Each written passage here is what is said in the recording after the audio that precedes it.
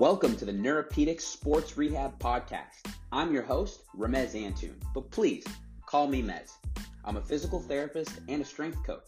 And in this show, we talk about the continuum of clinical practice to getting back to training in the gym.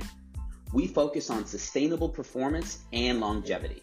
I'd like to thank you for joining us, and we hope you enjoy our show. Hello, everyone.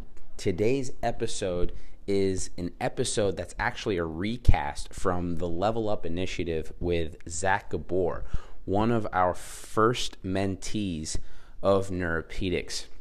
We discuss how he actually was the inspiration for starting a Neuropedics mentorship way back in 2016, I believe. Anyways, I hope you guys really enjoy this episode. I had a lot of fun reflecting back on Zach's experience, and I hope you enjoy the episode too. What's going on, everybody? Good morning. It's been a minute since we've had a Level Up podcast, but I'm so excited for today's episode. This one is super near and dear to my heart because we're interviewing arguably one of the most influential mentors and people at a very formative time during my clinical development, my development as a human. We'll kind of talk about that just in terms of the age that I was working with this individual. But needless to say, we have Ramez Antoon on the podcast today. He's someone that I'm lucky to call a dear friend, as well as a colleague and a mentor.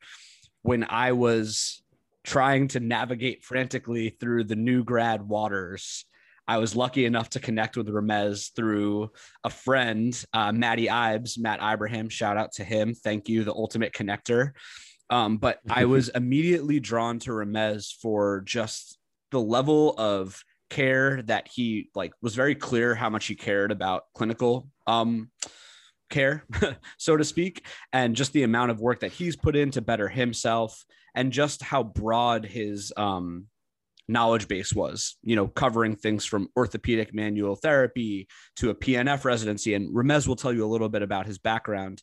But I was really, a lot of that was really enticing to me to work with someone like that, where I was like, do I go do a residency? Do I just go take a bunch of Con Ed courses? And as we'll talk about in this, Ramez actually basically curated a 6-month curriculum that we went through together. And I was at his apartment in Somerville, where also his cash-based clinic was, Neuropedics. And I was over there twice a week for 6 months, 2 hours each day, doing a combination of lecture, lab, working through, bunch of different things. But ultimately just a ton of really good discussion and an environment for me to really grow and foster that as a new grad during these really formative years.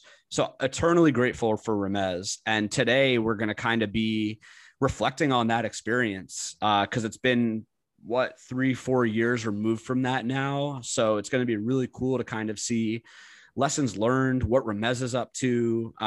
So I'm super excited to have him on and introduce him to our audience. So Ramez, after that long-winded intro, welcome to the show, man. Thank you for taking some time to come on and chat today.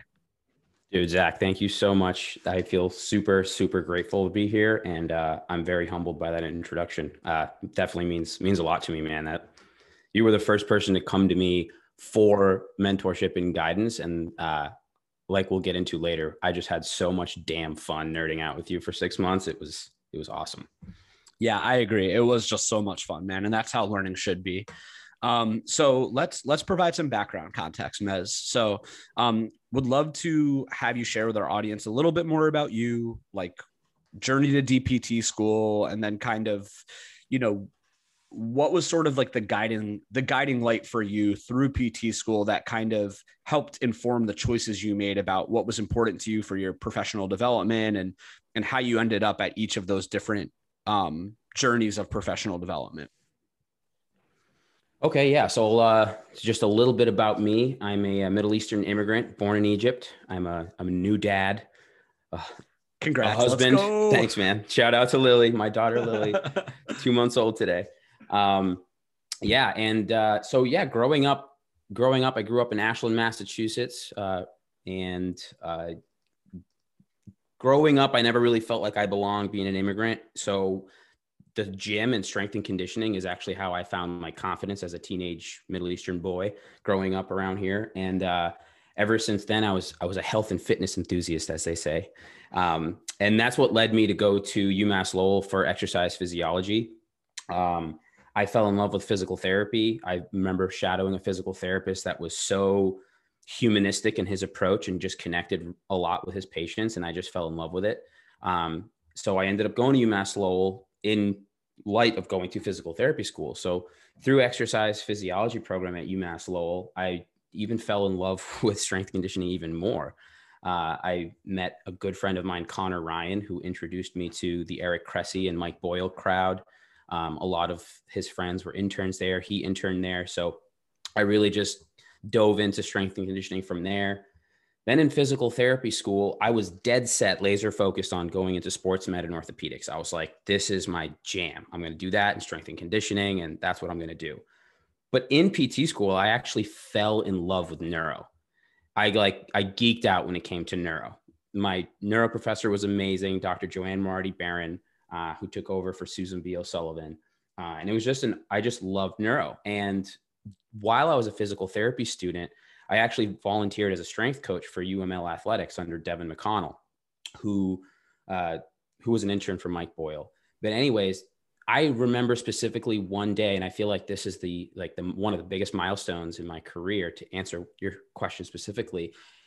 I came out of NeuroLab after a day of talking about, mobility and stability progressions as it relates to the neurodevelopmental sequence and helping someone with a stroke get out of bed for bed mobility. And I was like, oh, this makes so much sense.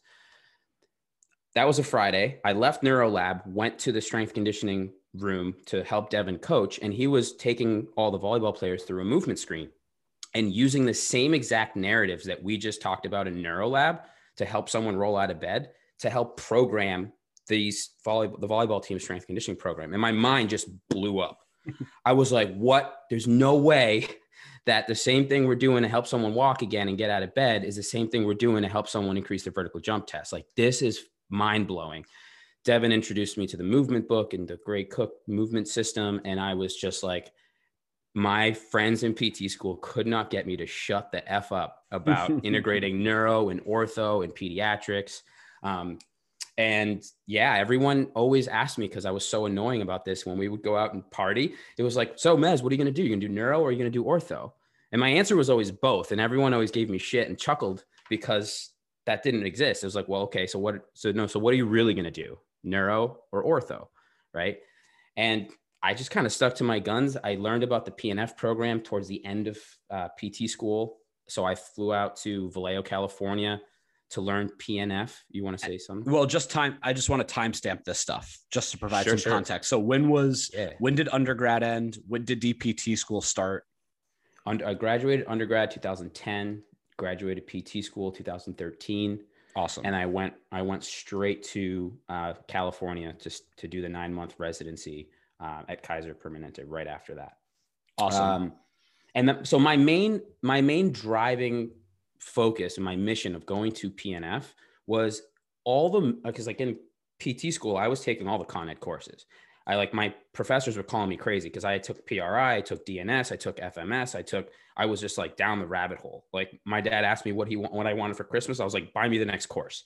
That's how I did. And all these different systems, when they talked about their inspiration towards creating a system, PNF kept coming up over and over and over again. So I was just like, screw it. I'm just going to go dive into the roots of PNF and figure out what this is all about.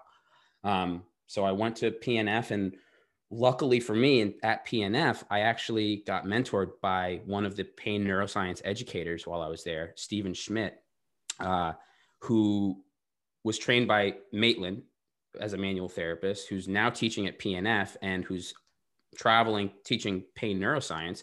And I got to see a real master pain neuroscience educator work with thalamic pain syndrome, phantom limb pain, CRPS, complex regional pain syndrome, and really see the craftsmanship of blending these narratives with a very hands-on approach to rehab.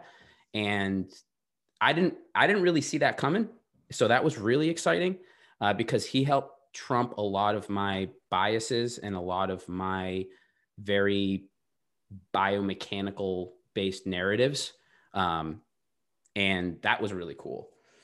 So anyways, I did that, came back to the East Coast after my 9-month residency. And I, again, to go right into orthopedics and sports medicine, and realized very quickly that my ortho skills were very subpar. So like I always do, I just dive in, just throw myself into different systems. So I signed up for the 2-year orthopedic manual therapy fellowship under Martin Langus. And that's where I really learned, to be honest with you, how to do a thorough history and look at the person's environment and, like just look at movement from a very biomechanical lens again. So it was almost like my mind bounced back and forth. I went like ortho, I started ortho strength conditioning, then went neuro, pain science, then came back to ortho biomechanical. And then now it's like, I'm trying to blend it all together here. But that was that. And about 1.5 years into the fellowship and working in an insurance-based outpatient clinic, I started to experience significant burnout. And I kind of fell into a little mini depression. I was diving too deep into my patients' problems, and I shouldn't have, according to what people were saying. But something just rubbed me the wrong way about either having to choose between my own energy and my own self-care and taking care of people. So I pulled the trigger and went cash-based model. In my apartment in Somerville, which people called me insane for doing. Like, first of all, who the hell is going to pay cash for PT? Second of all, you're working out of an apartment. Like, is anyone going to take you seriously? Like, this was circa 2015, 2016. Like, this was still very much on the frontier of this movement that was happening. I was called a moron. Everyone was like, you're out of your mind. And I was just like, okay. So I did that. And I started Neuropedics. And now, when people ask me, Ramez, do you want to do neuro or ortho? I say both. And my answer is Neuropedics. Oh, dude. So that was the inspiration and the journey, really, in a nutshell.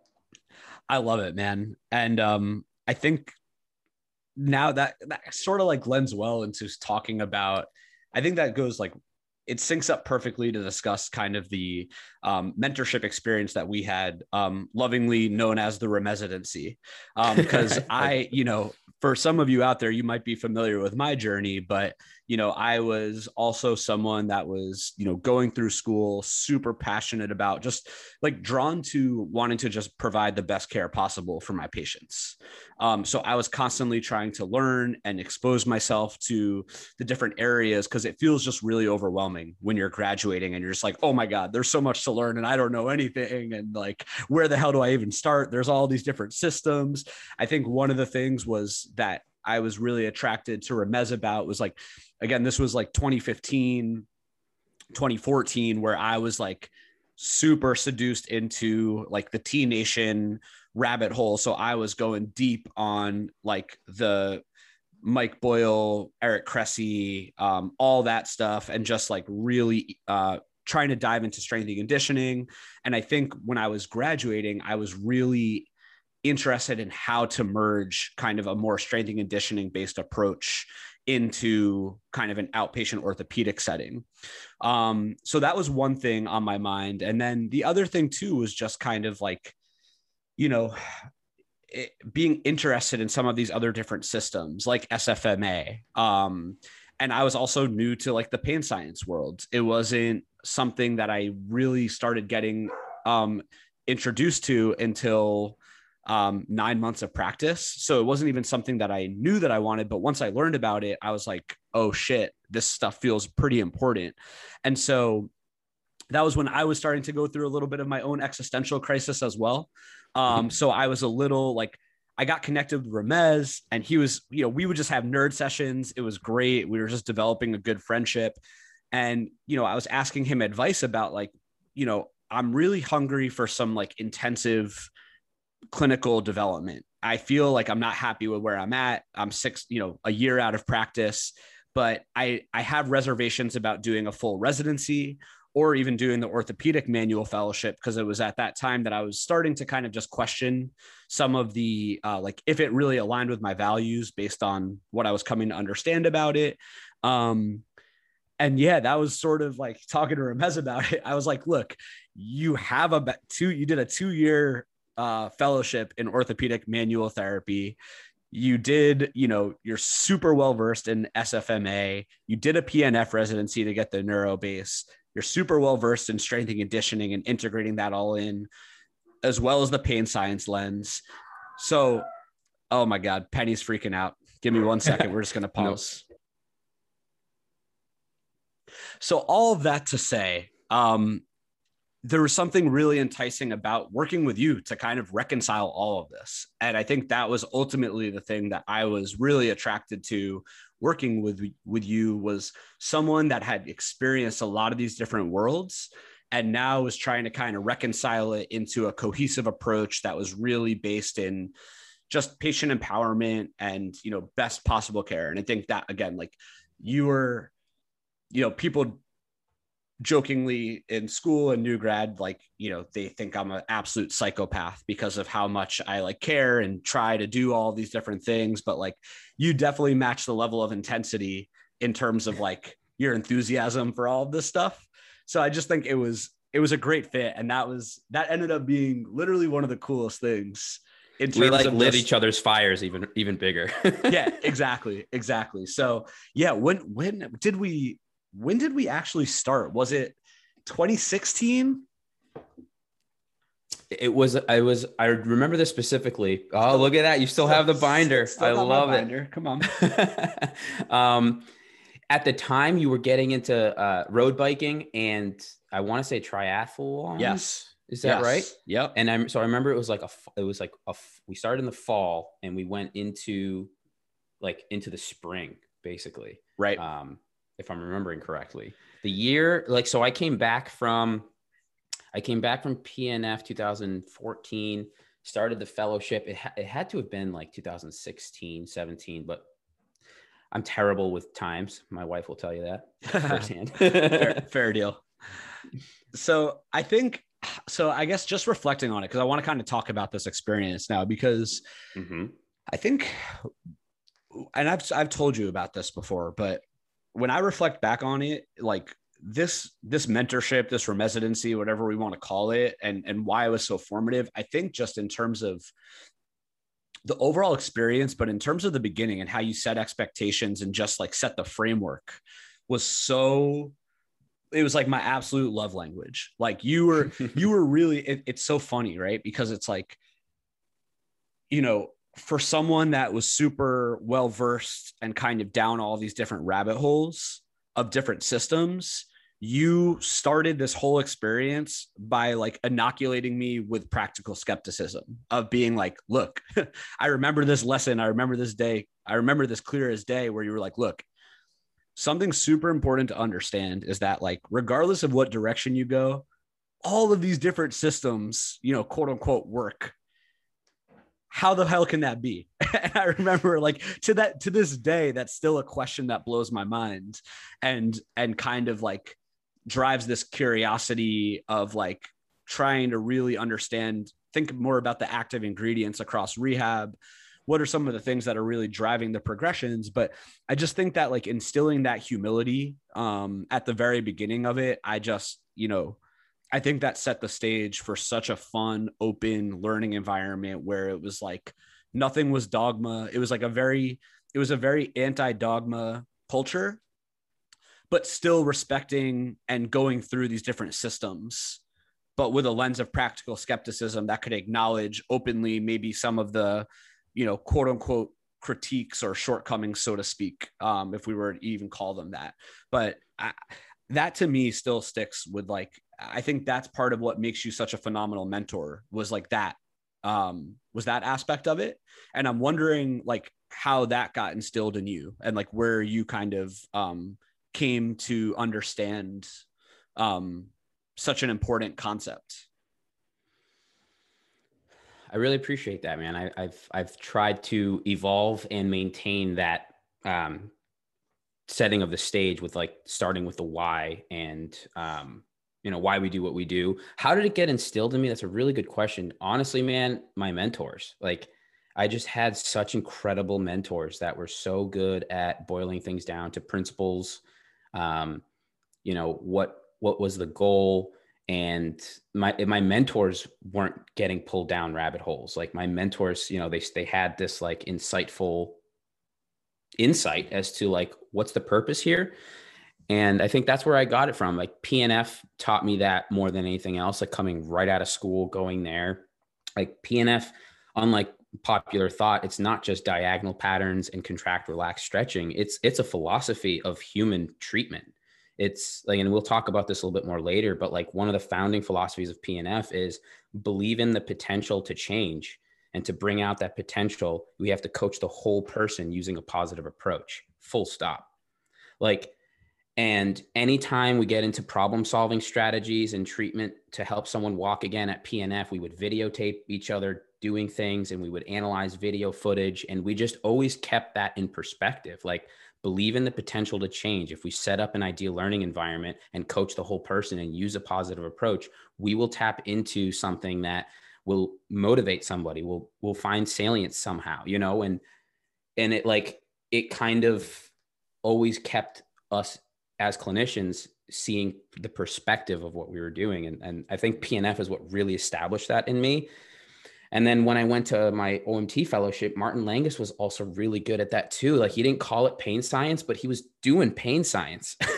Right. By the way he listened to the person, by the way he took a history, asking really good and thoughtful questions and playing off of what the patient was telling him.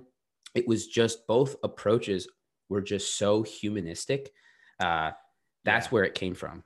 Yeah. So it's almost like you learned, as I've been kind of reflecting over the last few months, it's sort of what I've come to understand as like the ability to zoom in and zoom out. Exactly. I think when we're going through PT school, and understandably so, it's very zoomed in. We need to understand the basics. We need to understand all of the anatomical, pathoanatomical, kinesiopathological underpinnings and understandings of these things. But if we're not able to zoom out from a more humanistic perspective, we might be leaving a lot on the table, so to speak. So, and to take that a step further, I think like understanding how to communicate and talk about the pathoanatomical stuff versus whether it be the pain science stuff from a operational standpoint, it helps us connect to different patient populations. Like when an engineer walks in the door, I might use more like kinematic language, but like if an artist walks in the door, or like a psychotherapist who understands the psychological aspects of what we do as humans, then I might take it into more of the philosophical pain science like language. You know what I mean? Yep. It helps us be more agile in communication with our patients. And I think that's the biggest thing. If you're not able to be cognitively agile in how you communicate to patients and educate patients, you're not going to be able to touch as many people, because different people,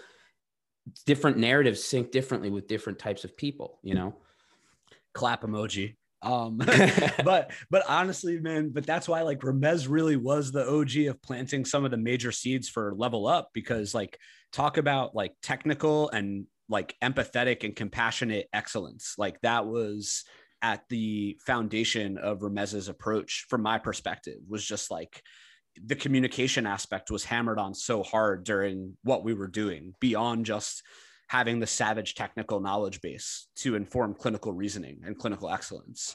So that was something that I was super attracted to. And then real quick, while we're talking about setting the stage, you were also the person that put me on, my first book that I had to read for the residency was Mindset by Carol Dweck. Yeah, love that book. And, it's so funny because I feel like it has kind of become this like pop psych terminology where, look, I think getting exposed to that concept was so important for me because, we're clearly like, we're both people that are extremely passionate, excitable, open-minded. And like, you read that book and you're like identifying, you're like, oh, cool. Like these are definitely some areas that resonate with me. Like then I have a growth mindset, but then you read and you're like, oh shit, I'm a fixed mindset in all these areas. Yeah, there are a ton of areas that I could grow. So, I mean, talk about the humility and like just cultivating that like awareness. And that's why and we'll kind of talk about gems from the different like paradigms within the residency, but like just the foundational, like I tell people, I'm like, I matured as a human, like going through that.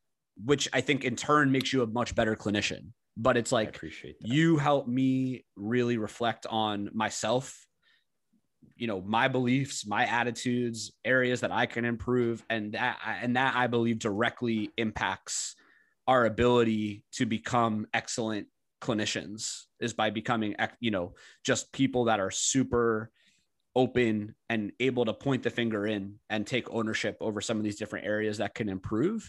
And that's why, that stuck with me. Look at Level Up. That's the first month is all around that mindset. And that is directly from you, directly from the residency that set the stage for a really rich learning environment. I really appreciate that, man. I really do. It's like Truth. It really comes down to self-awareness, right? Like totally. If we don't have self-awareness, there's so many areas in our lives that we won't be able to grow. Clinical practice is one of them. Absolutely. And just having conversations, right? Because it's like, we'll talk about this later on in terms of just like a lot of the tribalism in the industry, but it's like, I am a firm believer that the only way to move our profession forward is by being able to have constructive conversations. And I think that unless you're able to really look inward and have this awareness, and empathize for others' perspectives, we're unable to have these constructive conversations. So I think, again, like that was just such a key aspect of like what I really took out of the experience with you, was just some of these big picture things that like set the foundation for a really, really rich learning environment. I appreciate that, man. That means a lot. Yep. So I think talking about it now, because it sounds like we kind of touched a little bit on PNF and like the orthopedic manual fellowship and some of the takeaways of how that informs your practice, but kind of wanted to dive a little bit more into that and tell people a little bit about the experience that we had. So basically the way Ramez had designed this, it was like basically going head to toe with these different learning modules where we were kind of reconciling some of like the orthopedic manual therapy, checklist of like the different moves and manual techniques, but also clinical reasoning around differential diagnosis, but then also taking kind of a more big picture, like neuropedic approach with SFMA and the breakouts for all of these different movements, as well as integrating in pain science. And that was sort of like the lens that we took for each different body part, which I thought was really, really cool. And I just want to share. So, cause like on the other side of it, it's like, I'm not necessarily, I was always a bit ambivalent about how much I wanted manual therapy to be a core of my practice.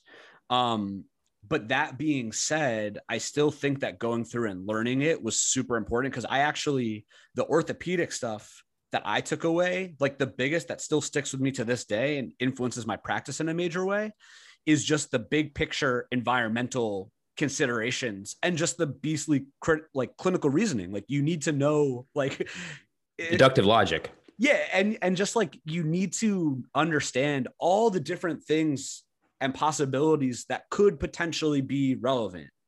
Mm-hmm.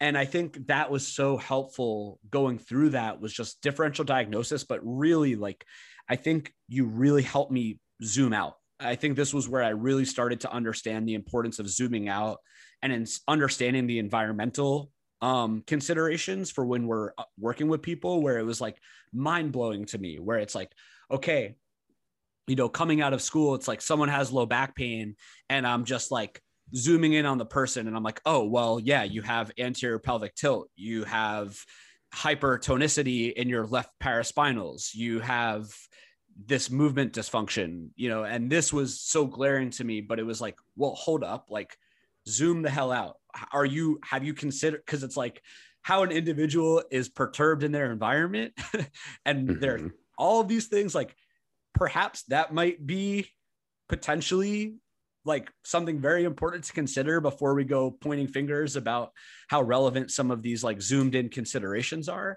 And that totally changed the fucking game for me, man. Like just like appreciating the importance of zooming out in the environment. Nothing was the same. Nothing was the same for me, man.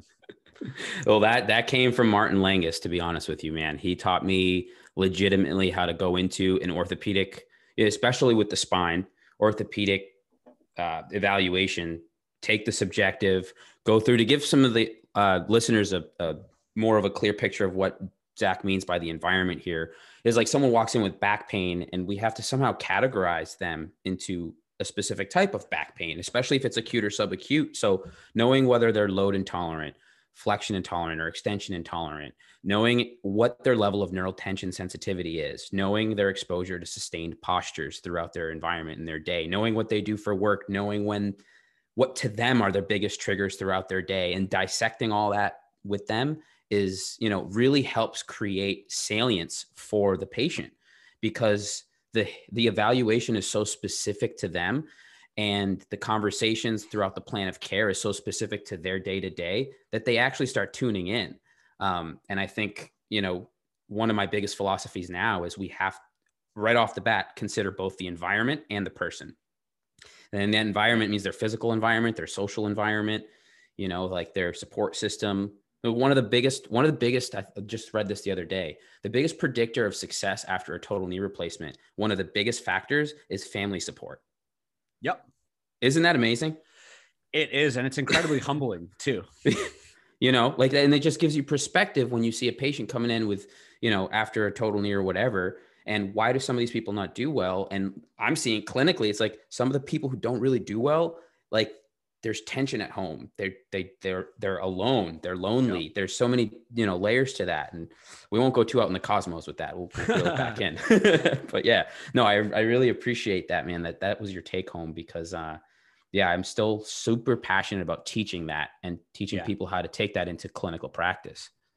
Yeah, man. And that's why, we can sort of lead into, I guess, quickly, because this was, as we were going through this, we're obviously talking about some of the things emerging in the social media landscape, which was starting to blow up during this time, and just all the different tribal sort of battles of, this, not that, or whatever. And I think, it's, I think it just really shaped for me, as much as I was so enthralled by the pain science literature and just the importance of the language we were using, this mentorship really solidified, this isn't an either or thing. The best clinicians have to be super duper sound with their orthopedic foundations. But they also have to be able to zoom out and understand the whole big humanistic approach to all of this. And I'm just really grateful for that, because I think it's a time where it's really easy for things to come off really radical in the profession, where it's if you do manual therapy, you're a ex-therapist. If you just do pain science, you're an ex-therapist. And I'm just really grateful to have had such a open learning environment where it really appreciated all the nuance and connectedness of all these different things. And, so leading up to today's world, I'm curious, Ramez, what are some of the things or, issues that you still see or hear about in terms of practice patterns of good practice, bad practice claims and things that you're seeing at an industry level, if that makes sense? From a just in our industry, or from a global healthcare perspective? Perhaps both, because I'd be curious to hear your thoughts. Okay. Let's start at the industry level. In our rehab industry level. Yep. At the rehab industry level, man, you think you already nailed it. There's a lot of tribism in our industry today, and a lot of people throwing jabs at each other. And I just don't think that is conducive to a good learning environment. If someone's attacking you, you're not going to want to learn from them. Right. Right. And if we start the conversation that way, then nothing is going to end up changing, and it's not productive. Right. Right. So that's number one. So, that can be whether it be someone is throwing jabs at manual therapy, or whether it's someone throwing jabs at pain science, or whether it's an FRC guy throwing jabs at an FMS guy, or vice versa, PRI, the list goes on.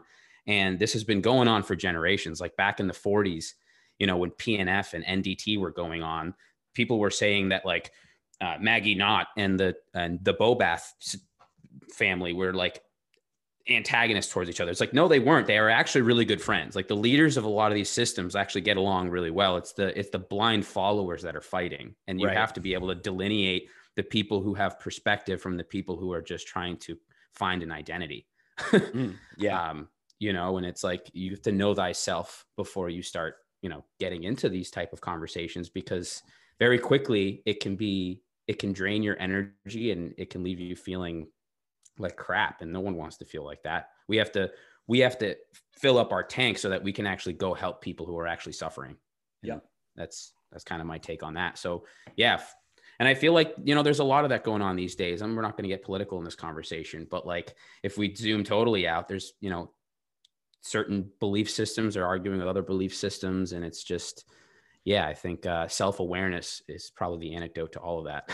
Yeah, man. No, totally. And I think too, just like a message to newer clinicians or students listening, like, I think that there's so much value to taking time to learn from other people or other systems that, like, you might, you know, as an example, like, I feel like FMS and SFMA have come under a lot of flack for certain aspects of their paradigm.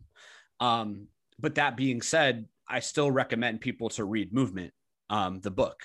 And, you know, even if that's something that I've kind of grown away from in my practice, I still found a lot of value from studying it and learning it and playing around with it. And I think that that's just like an exemplar of, like, not just blindly following. It's being like, oh, like, if you do, you know, FMS or, you know, SFMA, then you're like a reductionist, blah, blah, blah, blah, blah. And it's like, all right, hold up here. Like, I think there is value to spending time learning from different people and different systems. But with that open mind, like you instilled in me from the very beginning, it was never like, this is the way.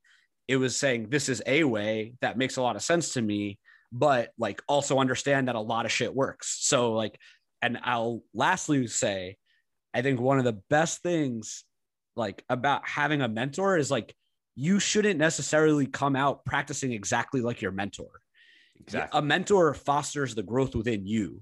And so, like, our practices probably aren't exactly the same, but the underlying principles and the human centricness of it and the level of care and enthusiasm and thoughtfulness is on point and is the same. And I think that's just, like, such a powerful thing for people to understand about a good mentor, is it doesn't need to be exactly the way that you're going to practice. The process, Scott Morrison has talked about this, the process and the journey of working through these things is where the real reward lies. So yeah. I love that, man. I love that. Reminding me of a Bruce Lee quote is take what works for you, leave what doesn't, and create your own, or something like that. Right. And yes, that was exactly. And that's actually, like, you know, for the people listening out there who are maybe still students or new grads, like, my message is very similar, is do what excites you. Like, listen to your own voice. You know, I'm going to get soft here. Listen to your heart. Like, what in practice, or when you would do observation hours, or when you're in clinical, like, what excites you? What gets you fired up? Listen to that. Right. I mean, I'll just give you an example. Like, after doing, from my own personal journey, after learning about pain science education, everything like that, I actually demonized pain manual therapy because I believed that it was doing harm because of the narratives that I learned how to use while doing them. But after kind of combining OMT and PNF, learning from Steve Schmidt, by the way, who just came out with a new book integrating manual therapy and pain science, when I brought pain science back, or manual therapy back into my practice with a pain science framework, there was this new fire that ignited inside of me, and this new passion that reemerged in my practice, because I realized how much I missed the craft of using my hands. Right. And when I listened to that voice and I realized how to frame it in a way that was more empowering and not creating dependence, it brought passion back, and my patients felt it and I felt it, and it was beautiful. Right. And that doesn't mean that you need to practice pain science. I'm just saying that you need to listen to your voice, and you need to really listen to what excites you and what brings you passion, because that's one of the first things that will help you fight burnout. Yeah. Right. Like one of the biggest things that, I started learning about burnout and compassion fatigue and all these things that actually exist that described what I was going through before I went cash-based practice, was like, oh my God, if we feel overwhelmed, ineffective, and dehumanized, we're going to feel burnout. And I was like, oh shit. Well, some of the things that combat that is having some type of fire that excites you. And for me, like, I felt like manual therapy at first was ineffective after learning pain science. But then when I learned how to integrate it with pain science, I was like, no, this shit's actually extremely effective and empowering and create hope for our patients if we know how to communicate effectively. Sure. So yeah, like for those listening, just follow your heart, man. Listen to what excites you and like bring that into practice. And just keep an open mind, right? Because it's like, I think exactly. that it's something I've changed my stance on as well, where I was like super hardo anti-manual therapy for a while, where I still don't necessarily use a ton of it, but I'm also not like, I would recommend any one of my family members, friends to you, because I know that they're going to receive phenomenal fucking care. And like that. Regardless of someone utilizing manual therapy or not, I feel like that's a big pendulum in the profession. And totally. I think just having an open mind and understanding of it. Cause again, like the more you look into the historical aspects of it, like I understand like Maitland was one of the OGs of kind of like quote unquote doing pain science and like the patient interview and history. Dude, him and Vladimir Yanda were like some of the fathers of the biopsychosocial model. Yeah. They were so detail oriented when it came to communicating with the patient and empowering the patient and teaching self-care. It's really incredible to go back and like read some of their work. Well, it is. And it's humbling, right? So it's just like, it's so good to feel fired up about something you care about, but also just remember to like pause and take that bigger view and put things in perspective. Cause it's likely not always what meets the eye, so to speak. So I think these are just some of the lessons, right? Kind of like maturing through the profession and again, like uniting people that are elevating the standard of care. Like I can say without a shadow of a doubt that you are someone that is helping to elevate the standard of care. And I think ultimately that's what's most fucking important. Appreciate it. I can say the same towards you, obviously. No, but it's just like spending the time worrying about and like fucking bickering over some of the little nuances of these different things. It's just like, okay, we need to just understand big picture and is the juice worth the squeeze? And well said. I think just a lot of misunderstanding that stems from lack of communication. So I think that point has been sufficiently drilled home in this conversation, but I know one that we're both passionate about. So as we start to wrap up here, I guess this sort of leads into, it's been really cool to watch you do your thing. Obviously, having your first child, taking a big move down to South Jersey, and, restarting up your practice, restarting up everything amidst a pandemic. I know that there was some other life shit that was going on during some of this stuff as well. And so I'm really excited to see you kind of back on your feet, building mode, after taking the time for self-care. And so you're basically running a new and improved iteration of the residency of what we were doing. So I kind of want to shine a little bit of light on that and have you kind of speak to, what that looks like. And I think even before that, just framing it with like summarizing all we talked about, like how would you kind of describe your clinical philosophy and describe the like philosophy of what you're trying to accomplish with this mentorship that you're providing and what you would want people to know about it? So the mentorship in a nutshell it's a 12-week program, and we dissect a bunch of different models of motor control, some of the oldest motor control models out there. And we actually start the mentorship off with talking about the why and, the belief system behind kind of like what we did, Zach. Like, have you ever read Simon Sinek's book, Start With Why? Yes. And when he talks about his golden circle, where like the core of the circle is the why, and then it's the how, and then it's the what. Well, like I like to look at the mentorship as framed that way. It goes why, how, what. So why is like your beliefs and values. So we basically dissect the beliefs and values in the first part of the mentorship. Then the how do we go about thinking through clinical cases? Well, we start dissecting these different motor control models, and how does the brain organize movement is basically like the overlying question here.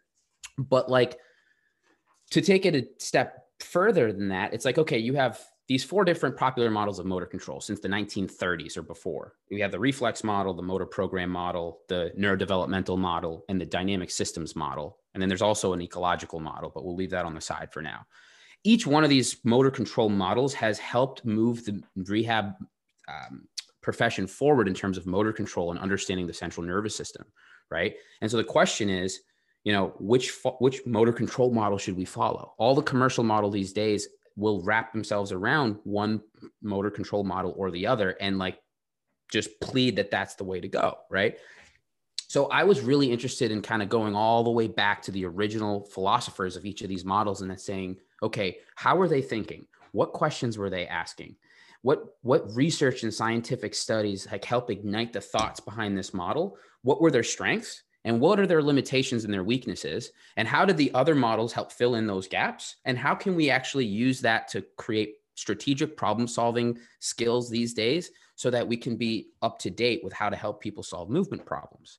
So like the underlying goal or the objective is to help somebody, more specifically a clinician, have this cognitive agility between thinking under different motor control models, like challenge our own biases, propose questions that help shift perspective in the development of our understanding and application of motor control, right? And, for the nerdy people out there listening, the 4 questions that we dissect throughout the 12-week program is, number 1, how the heck does the CNS control all the different joints and muscles in the body?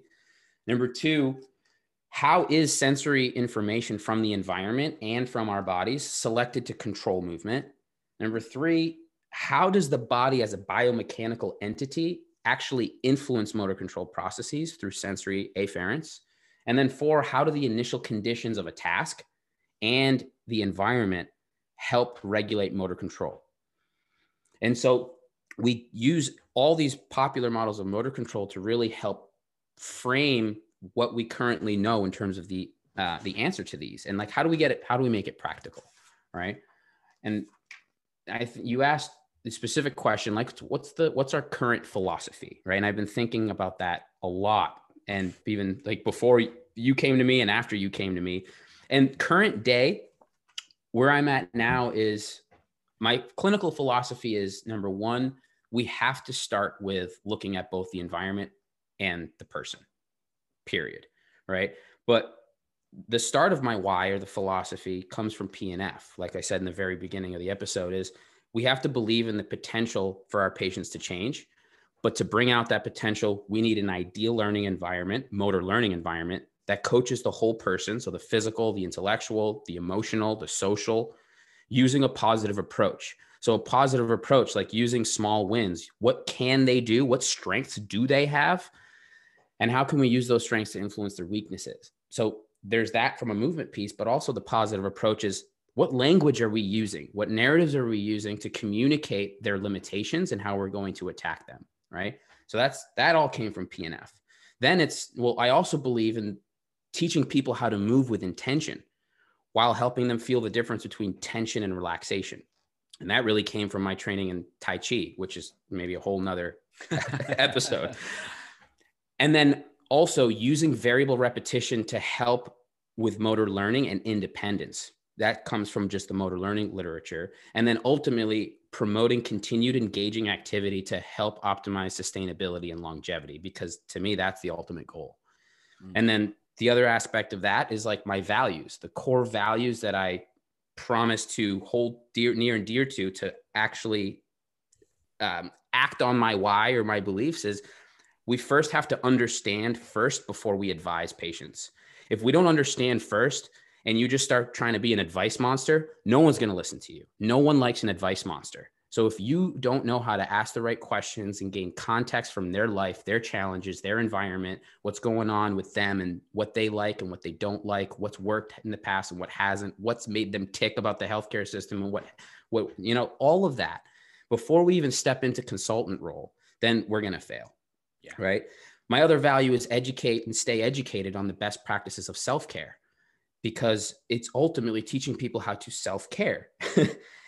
And then the other value is to be proactive. So I promise to be proactive with my own self-care. So as a coach, I can better coach my patients through self-care. Because if I don't practice what I preach, then I'm going to not be able to help people in the trenches when they go through these problems and challenges that come up. You're not going to be as agile. And then finally, I'm going to do all of that while being compassionate and staying humble. Because if we don't have those two things, then again, I don't think we have the fertile soil to then be able to understand first before we advise. And that kind of sets the framework for, and so we actually go deep into all those different beliefs and like where they come from and the scientific support behind it, where I got them from, how I put them into action through checklists. Then we dive into each motor control model and look at beliefs and the limitations and the strengths of each model. It's like a little bit more detail. You get essentially a live coaching session with me each week, and you have PowerPoint audio lectures to look at on your own before our calls, so that our calls can actually be very contextual. People can ask questions, people can bring up cases, and really just get into the trenches about clinical care with all this other information and philosophy as a backdrop. Does that make sense? Yep. Because it's really like, you know, if you're going to get a mentor, this mentor has to be willing to dive into the clinical trenches with you and like actually try to solve real people problems. And that's what I am super passionate about doing, as you know. Yes, no, I love it, man. So what is the deal with, like, is it rolling? Is it cohort based? And what's the size of this? That's a really good question. So up until this point, it's been one-on-one, but we're currently transitioning to a small group model. Cool. So the next cohort is going to start in January, so next year. And right now it's kind of, you know, open enrollment, if you will. If anyone who wants to apply, reach out. You can email me, Ramez at neuropedicspt.com or neuropedicspt@gmail.com. We're still trying to figure out all the technical stuff. So we're just using email for right now. I get it, man. I get it. So what we'll do is we'll just make sure that info is in the show notes at the bottom. That's pretty beautiful. I appreciate it. And just try and, you know, regardless, you know, of anyone out there listening that would end up taking this or not, I would highly recommend reaching out and just connecting with Ramez, because he's one of the most genuine, thoughtful, caring people and just a phenomenal colleague to pick his brain and just build a relationship with. So if nothing else, I'm so super grateful to have Ramez in my life. He is, without a shadow of a doubt, been a massive influence on me and my practice. And I can say that I would not be who I am without having gone through that 6-month intensive learning experience. And yeah, man, forever fucking grateful. And I'm really proud of everything you're doing and accomplishing, and super happy to support what you're continuing to do. So, dude, I really appreciate that. And I'm really proud of you for the community that you've built with Level Up, man. Like, talk about changing the way we communicate and the narratives around how we go about being healthcare providers. Like this, I hope the Level Up someday starts infusing into medical schools and different healthcare systems around the world, because, you know, the communication piece is just so important. You've done just such a really awesome job with Level Up, like hammering that into the heads of new grads and students. And I'm so pumped about that. Thank you, man. Well, I appreciate it and wouldn't be here without you. So everybody listening, thank you for taking the time. Hope that this was helpful. And please, please, please reach out with any questions to Ramez. I'll put his contact info below. I answer all my emails. Anyone has any questions about anything, want to nerd out, I'm super responsive. Yeah. Sure. Or just slide into the DMs. We'll get his Instagram handle up there as well. All right, Ramez, thank you so much, man. Have an awesome rest of your day and weekend. And I'm so glad we're able to connect, and we'll talk soon. Thank you so much, man.